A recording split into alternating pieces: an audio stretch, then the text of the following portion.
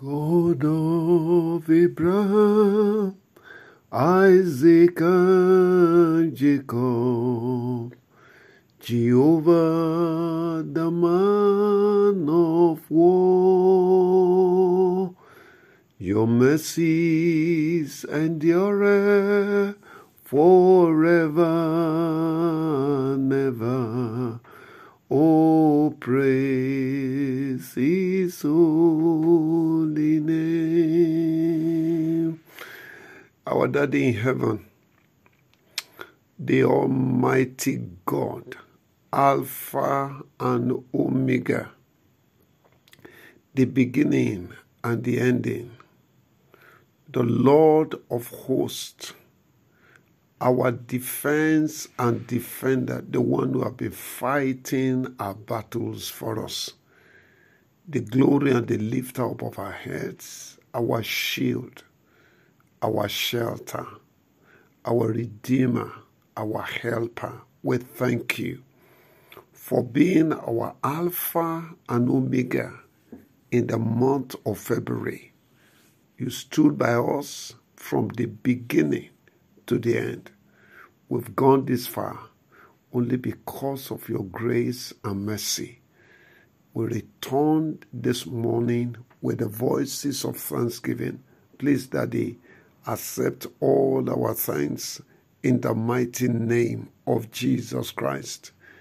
I pray for you, dear friend, this morning, that on this day, may the God of heaven visit you with mercy, mercy, mercy from God. I ask the Lord will visit you with, in the mighty name of Jesus. Mercy I proclaim over your life. Mercy I proclaim over your marriage. Mercy I proclaim over your business, over your health, even over everything concerning you, ministry, whatever project is in your hand.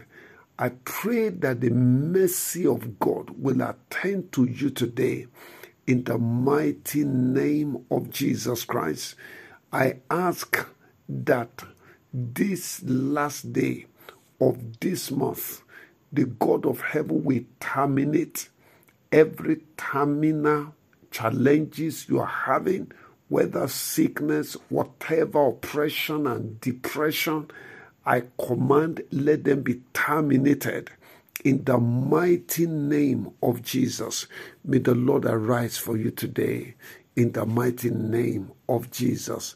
And this morning, I decree in agreement of faith with you, beloved, concerning Nigeria, that Nigeria is delivered.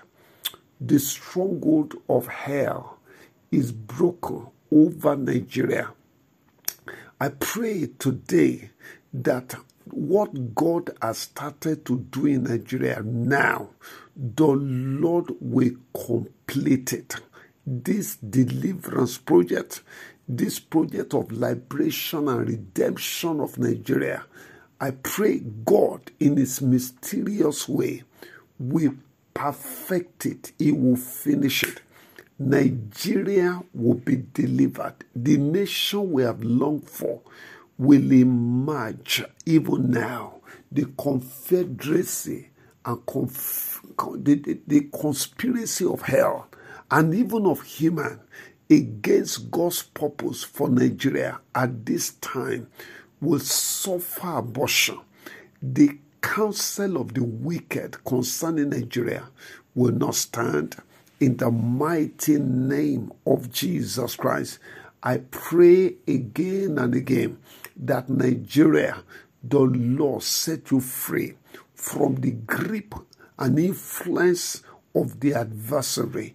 All of those who have conspired together, those who have conspired against God, against His purpose for Nigeria, they will be put to utter shame. God will defend His project, His plan for Nigeria in the name of Jesus. Thank you, Father. There will be no miscarriage. God's purpose will sail through. this time around in the name of Jesus. Thank you, Father. In Jesus' mighty name we have prayed. Amen and amen. Congratulations, dear friend, for seeing the last day of the month of February 2023. By God's grace, tomorrow, March 1st, is going to mark a new beginning in each of our lives by the grace of God. And tonight against tomorrow morning, by midnight, we're going to be having our family altar, the midnight prayer. And this time around, our theme is the siege is over. The siege is over. It is a prayer program for families. You have the liberty to encourage your spouse to join us, wherever they may be. Your children, you can tell them to join us this morning. Let's pray together. A madman on the streets of Ikare Akoko many years ago. Ikare Akoko is in Ondo State, Nigeria. All right. A madman on the street was manifesting insanity, but delivering a prophetic message. And his proclamation was, pray so that you will not pray. Pray so that you will not pray. That was all they were shouting around. And if that was an insanity, I believe God just borrowed him to be used for that period. I want to encourage you, let's pray together. Encourage as many families as you can to join us. Please, as I send you the link, please send it to others. Let's all mobilize ourselves to pray. And I believe by the grace of God, we will all have reasons to glorify God in the name of Jesus. Peradventure, you have a testimony you want to share. All right, we have not really been doing this, but I know some individuals who have also shared their testimonies with me, in a private chat. All right, if you want to share, we may give you people about 5 minutes to share whatever God has done in your life. That testimony will definitely encourage someone to believe God. Possibly that could also be having some prophetic implication to a listener. So if you want to, just let me know. Private chat me before evening today. God bless you in Jesus' mighty name. Now, yesterday, I began to share on sustaining the fire upon the altar. You know what? Our prayer lives is one aspect of our Christian race that the enemy is attacking. Attacking because many people have prayed and prayed over certain nagging issues, but they have not seen result. Some just get tired naturally. Some are getting frustrated. All right. There are so many attacks on the prayer lives of people. Yet, the counsel of God is that the fire upon our altar should always be burning and it should not be put out. We saw several scriptures encouraging us to continue in the place of prayer. And I mentioned when we talk about altar, that altar is a meeting point between mortal men and immortal spirit.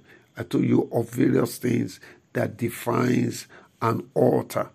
So, and I did mention that one of the major benefits of the altar is power. You secure power at the place of your fellowship with God, at the altar. And you need power to exercise dominion on the earth. Without having dominion, you'll be dominated. You'll be oppressed. Because this world is a place where it is the survival of the fittest. All right? And like I said, it's either you are dominating or you are dominated. It takes power to dominate. And you cannot get power from anywhere except from the altar.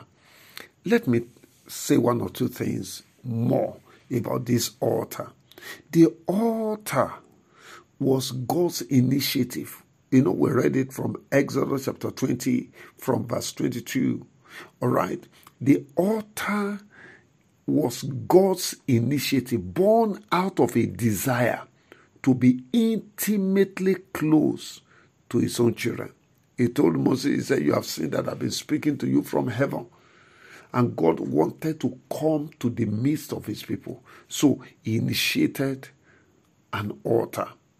And it is meant to provide a home base for God, or gods, as the case may be, among his own people. God was looking for a home base, an accommodation, so to say, a dwelling amongst his own. So he told Moses, an altar of earth, tell my people they should build unto me. On it, let them offer their burnt offerings, their peace offerings in the places where I command. And then he said, anywhere there is that altar, he will come down there and he will bless them. All right. And you see that even when God was talking about the building of the tabernacle in Exodus chapter 25, one of the things God specifically talked about was the altar.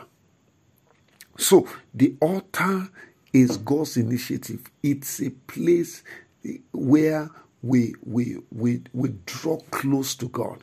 It's a meeting point. It's the place where there is one-on-one interaction or congregational interaction with God. So intimacy is secured in the place of the altar because God meets with man there.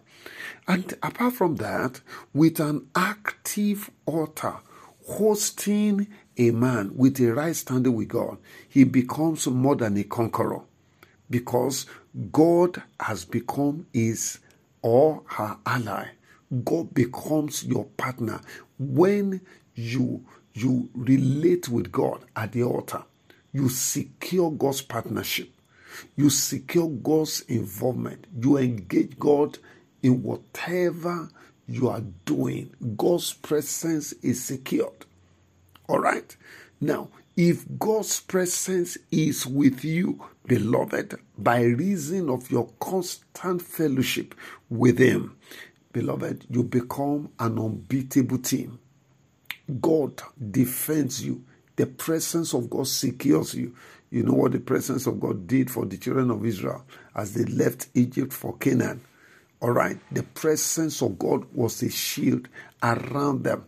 It was a wall of defense around them. So you become an unbeatable team. You're more than a conqueror because God is your ally.